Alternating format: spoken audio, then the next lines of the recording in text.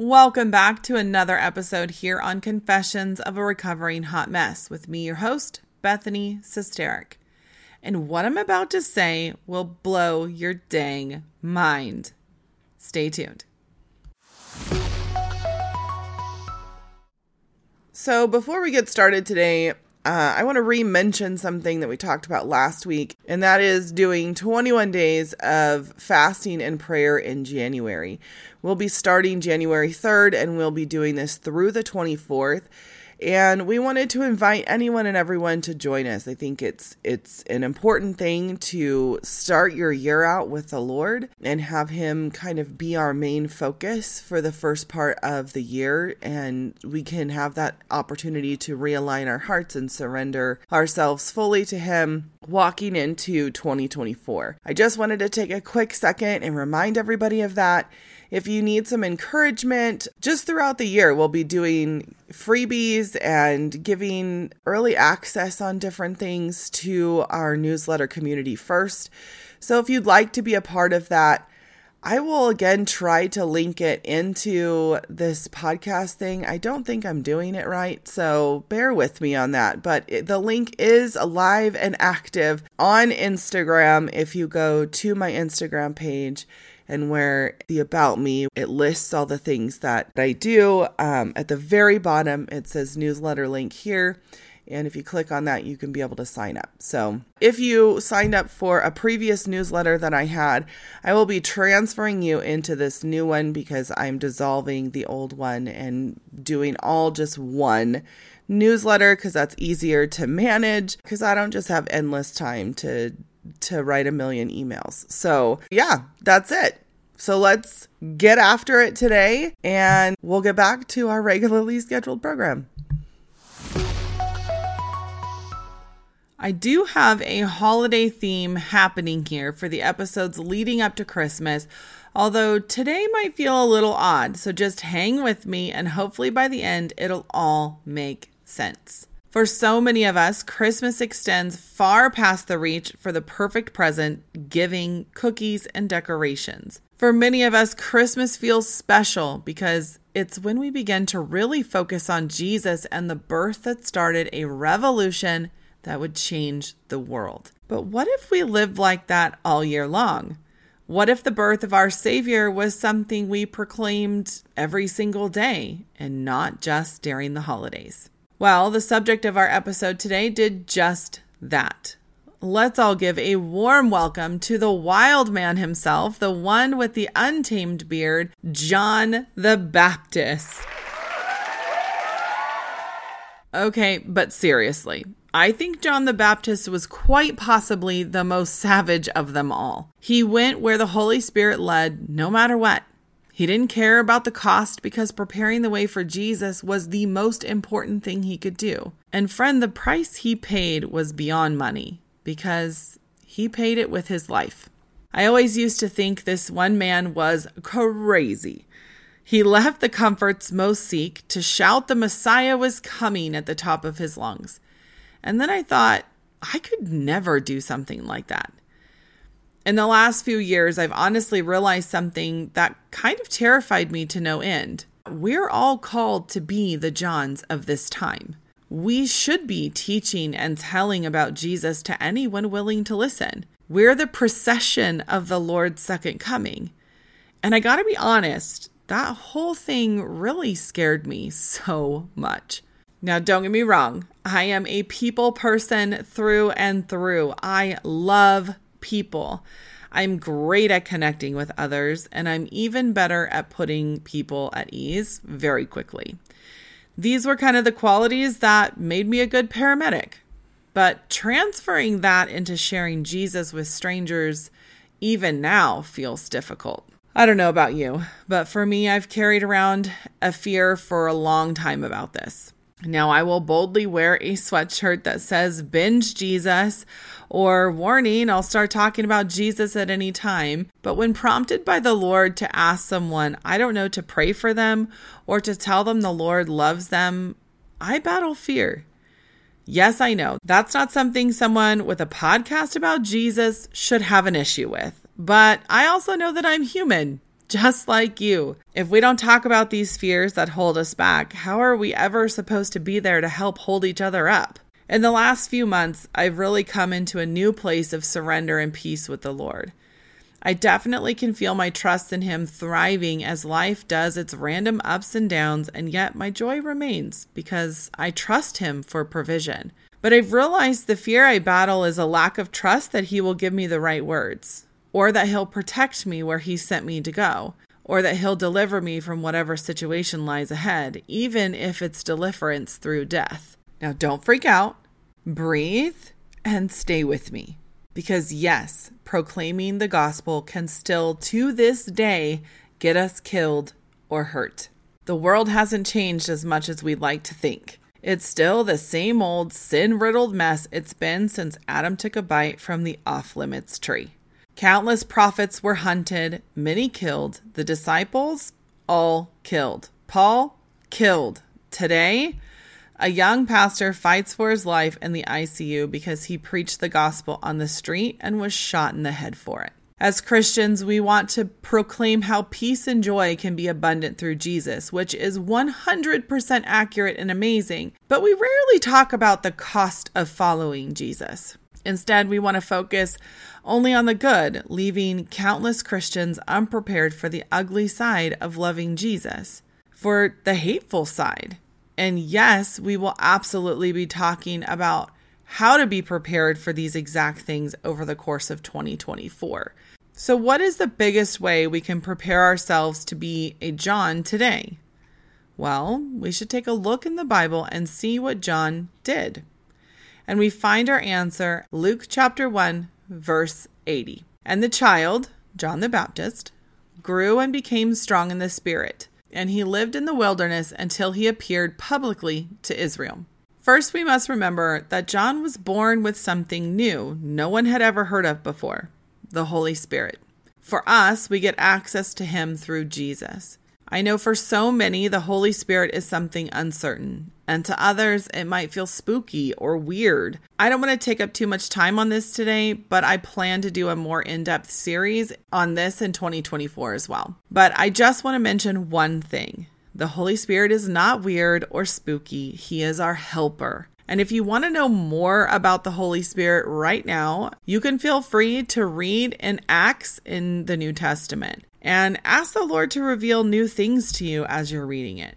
But as for John the Baptist, we see that he grew up strong in the Spirit. So alone, that tells us when we first have the Holy Spirit given to us, it's not something we will be strong or confident in. This is something we must let the Lord develop in our lives. Like when you start working out, in order to get strength built up, you use repetition with a weight you can handle. And as you grow stronger, you increase the weight to keep building. The same idea happens with the Holy Spirit. When we first receive Him, we have no clue how He works or what our relationship with Him looks like. But over time, as we read our Bibles and grow in our relationship with God and Jesus, our relationship with the third prong in the Godhead, Holy Spirit, grows too. We learn God's voice, so when the Spirit speaks, we can discern it's Him. And we learn obedience, surrender, and trust as He walks with us hand in hand. So we should be growing, working our Holy Spirit muscles through relationship and spending time reading the Bible and praying. Building a relationship with God isn't much different than building one with a new friend. The relationship has to be cultivated and watered for it to come to fruition. But here's the part of this verse that hit me the hardest. He lived in the wilderness until he appeared publicly to Israel. He lived in the wilderness. Lived there. Let me explain. A wilderness is defined as a wild and uncultivated region, uninhabited or only inhabited by wild animals. A wasteland. A bewildering mass of collection. A desolate tract. I think you get the point here. This is the key to being able to make way for the King's arrival, because to live in the wilderness is to give up the comforts of this life, is to stop clinging to the things that we run to and to run to God instead. But the biggest thing is that we learn two major lessons in the wilderness. We get to learn who God is and how to trust him. Now, the first wilderness most experience is the desert. Here you rely on God for provision, but there's a reason this is the first quote unquote phase, so to speak. A few years ago, my family and I were traveling through the desert in Nevada on our way to Idaho. As we were driving through a physical desert, I was in a season of life where I was spiritually in a desert-like wilderness. So I took in everything around me and asked the Lord to help me understand why the desert. And all of a sudden, I had clarity.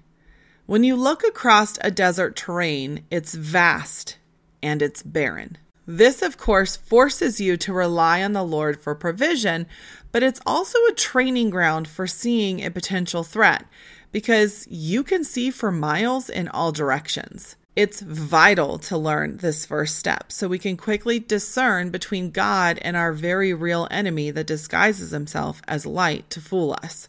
The desert is an open space for us to grow in the gifts of the Spirit freely given to us. There are other types of wilderness journeys as well, and they each serve a purpose.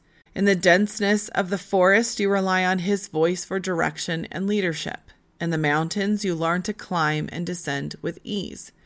On the beach, you learn how to discern what to consume and what not to consume. All of these different terrains provide a new learning curve and requires growth to move forward. If you were sent out into the wilderness like Bear Grylls and you gave up in the middle, you say, I can't do this anymore. You would at the very least endure suffering until you stood up and kept going. Or at the very worst, you would die. Similar things can be found spiritually as well. Death or suffering is never God's plan for you in these places, but we have the free will to make choices that can lead to these things. Our choice may extend our wilderness journey in the same way it did the Israelites, or it may lead to spiritual death or death of joy, hope, and love. But if we choose to lean in and we choose to let God lead and we learn to truly surrender and make him Lord of our lives and we learn to listen to his voice and follow it fully, we will gain something so much greater than we could ever imagine when we emerge from the wilderness. The other thing it says in this verse is that he was out of the public eye. He was out in the wilderness alone. Now, we don't get to see his life out there, no matter how much I want to. I asked the Lord about that one too. I want to know what he went through and what he endured, and maybe it can help me prepare for what might come on my own journey. And the Lord simply said a wilderness journey is not always for others to know the details of, but it's to help grow you. This is not a journey you can take someone with you on. This is something you have to do alone with the Lord. It's a very personal experience between the believer and the Almighty. We get to see a few here and there in Scripture, but the biggest one we got to know the details about was Jesus. It was in the wilderness he was tempted by the devil, an enemy of the humanity that lived inside Jesus when he walked this earth. He twisted Scripture, polluting it with lies to try to trick Jesus. And he does the same things to us.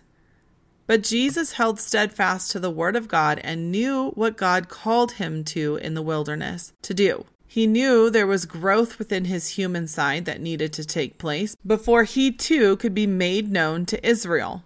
Now, if you're called to ministry, I have some rough news, but it's also actually really good news. You will undoubtedly go on a wilderness journey many times throughout your life. You will endure difficult things so that you may be tilled up for the glory of God.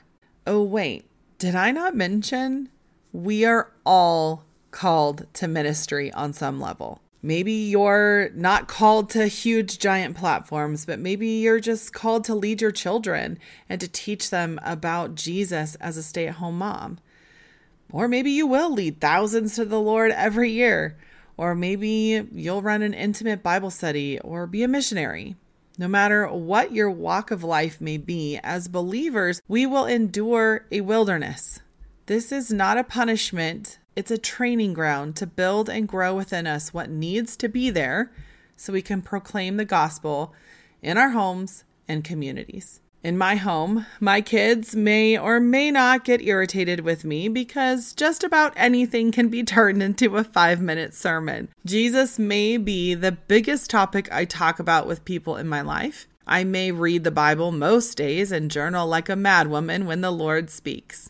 I may get up in front of people and preach the word with a swirl of nerves and excitement within me. I may do this podcast and not only speak these things, but I live them in my own life. And yet, I still get super nervous to share a word with those I don't know, just like I shared with you all last week. I've talked myself out of this a few times over the years. I also remember today is a new day, and I'm trying to be more obedient with each passing day. And hey, that's better than giving up altogether and sitting in the dirt having a pity party. Am I right? And honestly, I think our willingness to try speaks volumes to the God who loves us more than we know. Don't you? In trying, in surrendering, and being obedient, we can effectively step into savagely sharing Jesus with others. This doesn't mean we shove it down people's throats, but it does mean we do it even if we're scared, even if we feel stupid, even if it costs us everything. We give it all because He gave it all for us. And you never know what one encouraging word or prayer might do for a person. It can not only change their day, but can impact their families for generations to come. It can break off the shackles of bondage and help them and their loved ones live free in Christ. So what do you say? Are you willing to try? Are you willing to surrender? Are you willing to let Jesus truly be the Lord of your life, even if it leads you to the wilderness?